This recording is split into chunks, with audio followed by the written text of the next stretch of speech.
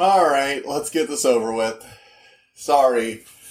Welcome back to the Dragon's Library, everyone. Today we're going to be reviewing Venom, Let There Be Carnage. I hated this movie. I knew I was going to probably hate it when I went to go see it, but, I wanted to give it a chance. There I am, wishing I'd done literally anything else in my evening. I could have gone to the card shop and played Magic the Gathering. They were having a nice mystery booster draft, but no. I could have finished listening to The Last Graduate on audiobook, too. That would have been nice. For those of you who are wondering, though, something good will actually be coming up on next review. I'm really enjoying The Last Graduate, so we will get to see that. It's a sequel to Deadly Education by Naomi Novik, one of my favorite books it's one of my favorite books so far. It's come out this year. Really appreciate it. Really love it. We'll get to hear from that soon. But, first we have to do something horrible. It's like penance. I hate that concept, but, whatevs. Sorry if I don't seem that enthused. This movie just really, sucked. I just knew it was going to be bad to go into it. But, I guess let's get started. So, for those of you who don't know, Venom, Let There Be Carnage is a sequel to the Venom movie from, 2 years ago? And, for those of you who don't know, okay, let's just get through this first part. This is an explainer section for those of you who don't understand how the Venom movie is connected to Spider-Man and connected to the MCU and all that stuff. So for those of you who do know, just, I guess I'll include a timestamp thing so you can skip past this. But, for those of you who don't know, a long time ago, Marvel went bankrupt. In order to get out of bankruptcy, they sold off the movie rights to all their properties. But they split their properties up into individual pieces. So you had, the Mutants, which got sold to Fox, and you had Spider-Man, which got sold to Sony. Now, Marvel now owns Fox, thanks to the Disney-Fox buyout thing. But Sony still owns the rights to Spider-Man. Now you're wondering, how is Spider-Man in the MCU then? Disney shouldn't be able to use him. Well, Sony and Disney had a deal. So Sony would let Marvel use Spider-Man in the MCU in cameos, and Disney would help them make a Spider-Man movie. Then Sony would start making a bunch of villain movies all about Spider-Man's villains. One of the first of these was Venom. We're also getting that horrible-looking Jared Leto Morbius movie, which just looks utterly trash, and I am dreading its release date. And it's all going to lead up to some kind of Sinister Six team-up movie or something like that. Sony is horrible at this. But Venom was surprisingly fun. It wasn't good, but it was enjoyable because it was kind of like one of those it was one of those bad but fun movies where it's so bad it's funny and enjoyable as a result. And you had Tom Hardy as Eddie Brock, I believe. What was it, Tom Hardy as Eddie Brock? Yeah, Tom Hardy as Eddie Brock, which was actually really good. He's still good in the role, actually, I will say that. Most of the scenes with him are fairly enjoyable. I find him kind of like this weird, almost, he clearly looks insane to everyone else in the movie and a little bit to us. But it's he also has an alien parasite living in his body and constantly, having to chat with it and everybody looking at him like he's crazy. Which, I do like it. I think he's doing the best he can in this horrible role. I actually kind of wish he had been Eddie Brock somewhere else because he's just that right level of unlikable and pathetic that you want Eddie Brock to be. Because Eddie Brock was originally a supervillain and who had his life ruined after he falsely accused someone of being a murderer, and then Spider-Man caught the real murderer, and he grew a fixation, and then Venom attached to him, and two of them went on to become murderous, attack Spider-Man, ruin his life kind of villains, arch enemy, that kind of thing. But, later on, as Eddie, got a bit more sanity, he started being more of a anti-hero kind of character, like the Lethal Protector, which is what they're trying to go for in this movie, after the origin story of the previous one. And it's just so forced. I liked Venom in the first movie, but he's just so annoying in this one. And I hate it. I don't really feel it feels like they're going through, a rough patch in the relationship, and it's just okay, I can get that, but all the scenes with Venom on his own kind of just made me cringe. Not laugh as much as just cringe really, really hard. There's a whole scene that I was oh, he doesn't understand me. He's talking to these just ravers, and I was just oh my god, so much cringe. That whole scene was just a facepalm. Oh, okay, we're gonna get there. So, in this movie, we're gonna be introduced. You're introduced to Cletus Cassidy, who is Carnage. For those of you who don't know, they're the symbiotes. For those of you who didn't see the first Venom, but know like Venom from like Spider-Man as like a vague thing because you saw the Spider-Man 3 a long time ago from the same Sam Raimi movies. Venom is an alien creature that attached itself to Spider-Man a long time ago, not in this universe, but in the comics. And Spider-Man got rid of it because it was making it more aggressive, because they're a race that bonds to a host and grants them superpowers and kind of forms a symbiotic relationship. But a lot of times they bond to people that are a little insane, and that insanity kind of gets passed over time, so the symbiotes will slowly become more unstable. Venom is kind of one of these slightly more unstable ones. He needs to eat human brains to stay alive, that kind of thing. So he wants to be a hero, but he's also kind of, needs to murder people or eat loads of chocolate to live. It's complicated, but yeah. So, after the first movie, where Venom and Tom Hardy's Eddie Brock decided to, team up, and they beat the big bad, and then they were like, oh yeah, Venom was totally destroyed, but really he's just living with Eddie Brock. In this movie, Venom is starting to get a little caged up, because they haven't been able to do it with superheroics, because, there's not really anything to do. Tom Hardy's, Eddie Brock doesn't want to let Venom just chow down on random street thugs, because that's a bad look, and the FBI is still watching them, so they can't do it even if he was willing to let Venom do it. So he's on like a strict chocolate and chicken diet, and driving Venom a little crazy. And so they separate. Meanwhile, Eddie is doing some police work, because he's a formerly famous reporter, and Cletus Cassidy, a horrible murderer the bodies of the victims still haven't been found, and he's, being abstained from death row until they are found. In case he can give more information to help give closure to his victims. So he wants to talk to Eddie, reporter, get his news out there. And Eddie and Venom use some of the crazy drawings and carvings in his cell to figure out where the bodies are actually being found, which means that Cletus is about to go to death. Cletus has to see him one more time and bites his hand, and Venom is kind of mixed into his blood at the moment, so he actually takes a little piece of Venom, which mixes with Cletus' own blood, and forms a new symbiote called Carnage. Carnage is basically like even more insane, even more violent, deranged, because he's, symbiotically attached first to a serial killer version of Venom. He's a lot more agile, really regenerative, shrugs off attacks. He's less of a tank and more of like a pure damage kind of character. Very interesting, too. There's this whole moment where I don't really understand why. I'm not sure if there's a reason for it, but Venom first sees Carnage up close in the movie. He's like, that's a red one.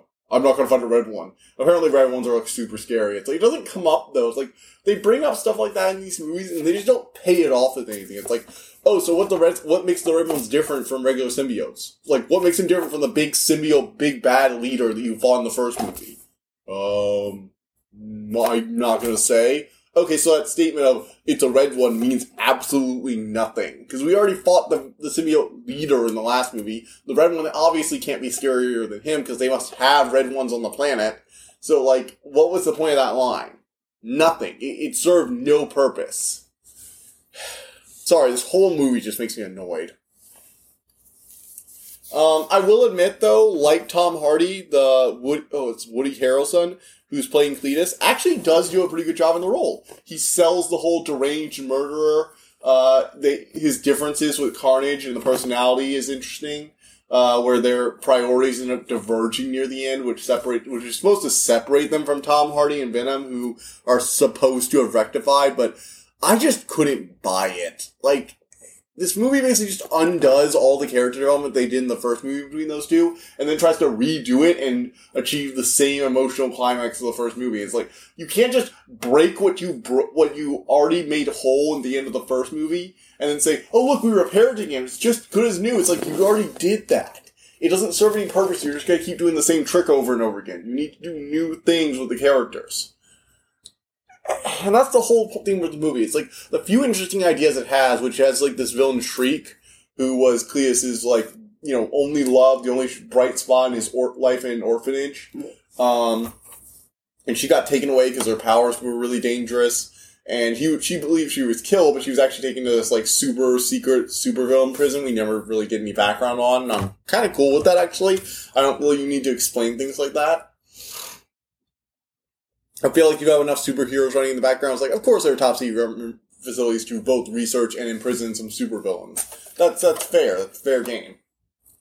But, and he has this really nice relationship. He has, well, I say nice, more of, like, creepy serial killer relationship with her.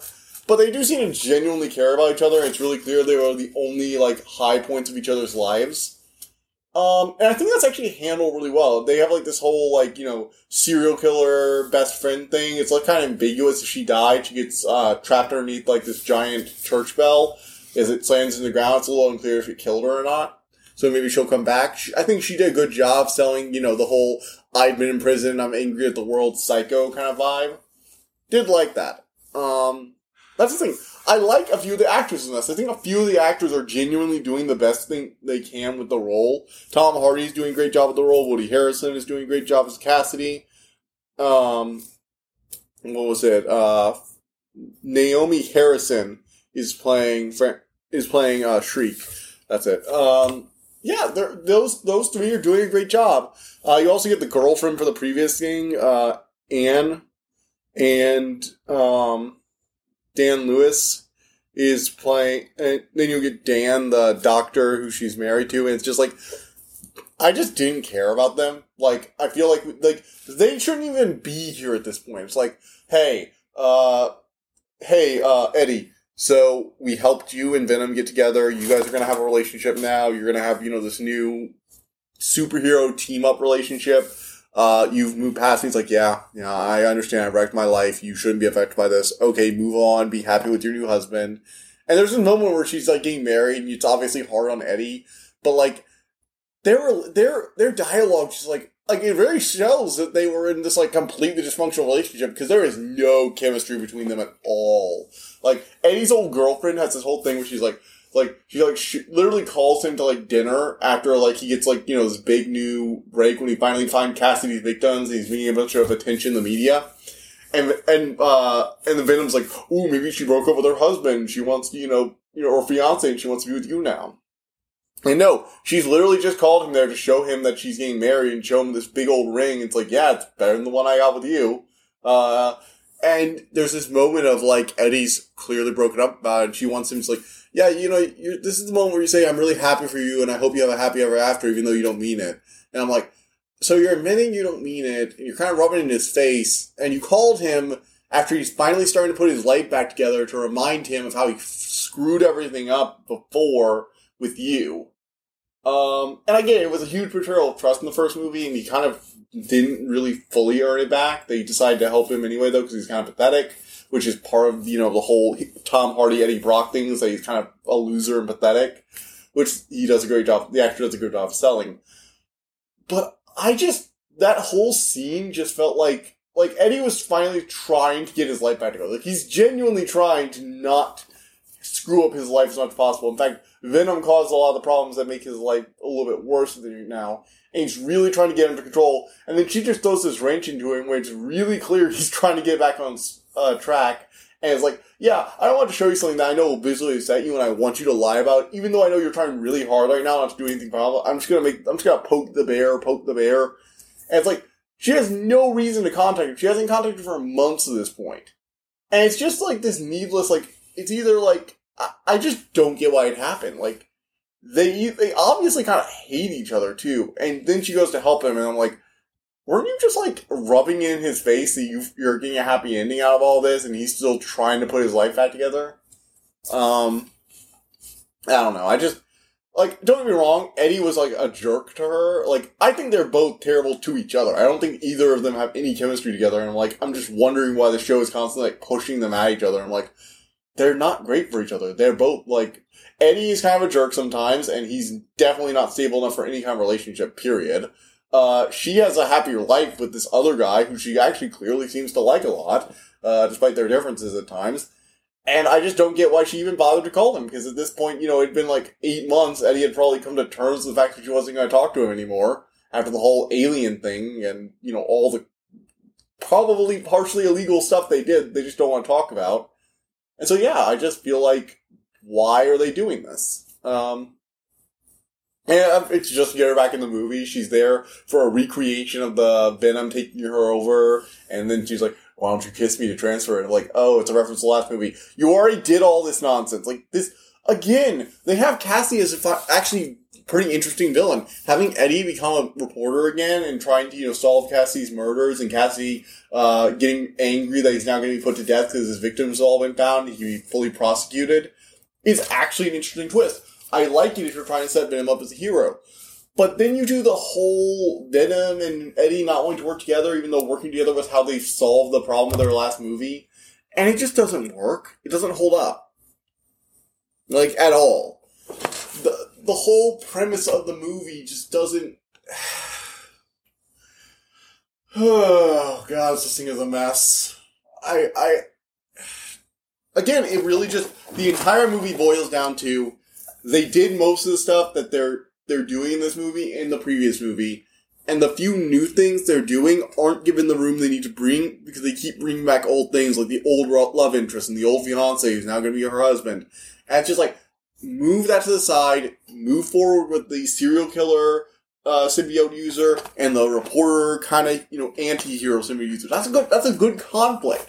I think Cassidy had some interesting conversations with Eddie. He's like completely unhinged, clearly, and Eddie isn't exactly altogether as it is himself. So it's an interesting dynamic, and I think if they had focused more on that and less on trying to dredge up memories of the so bad it's good movie that they accidentally made good by making it that bad, they might have had something at least decent.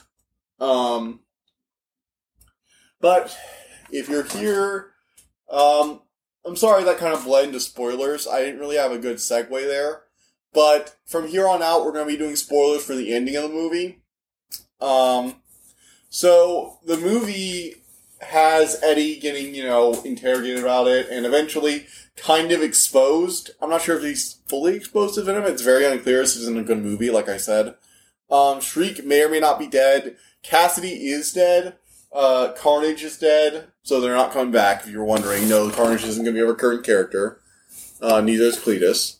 Shriek might come back, which could be interesting, but there's also a big twist. So, this is a big warning if you haven't seen the movie. This is actually something that annoys me personally, because I was hoping we could just shove all this stuff off into Sony's little, oh look, it's Sony trying to make good movies section of the universe. But no, we have to talk about this in relation to the MCU movies now. So if you don't want to hear about that, and trust me, you don't want to hear about this, but I have to talk about it anyway. Jeez, just all of this. Ugh, I hate this movie so much.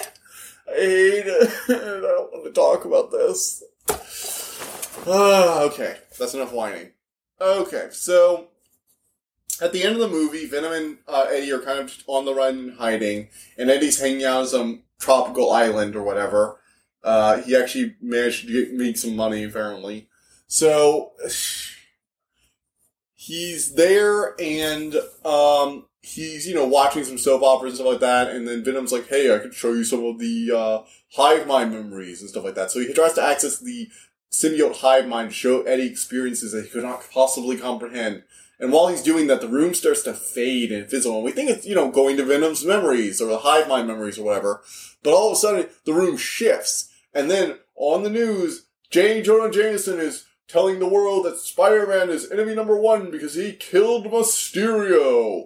And it's like, oh god, they're in the MCU universe. And they're actually very surprised about it, too. I will give them that. Tom Hardy's like, wait, what happened? It's like, Venom's like, I don't know. I don't know what happened.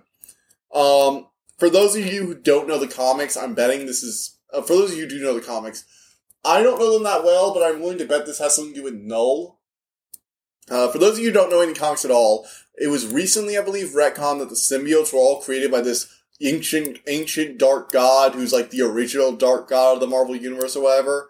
And that they're tied to a very powerful celestial being in the universe called the Dark God Null.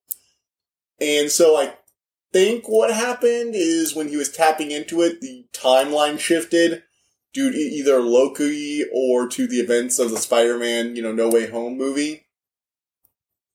And Tom Hardy and Venom got pulled into a new universe as the timeline realigned. And they know and are aware of the difference because, either Null or some kind of connection to Spider-Man. Because Venom implied he had a past, which means maybe this version of him did actually encounter Spider-Man, and they were just being needlessly vague about it.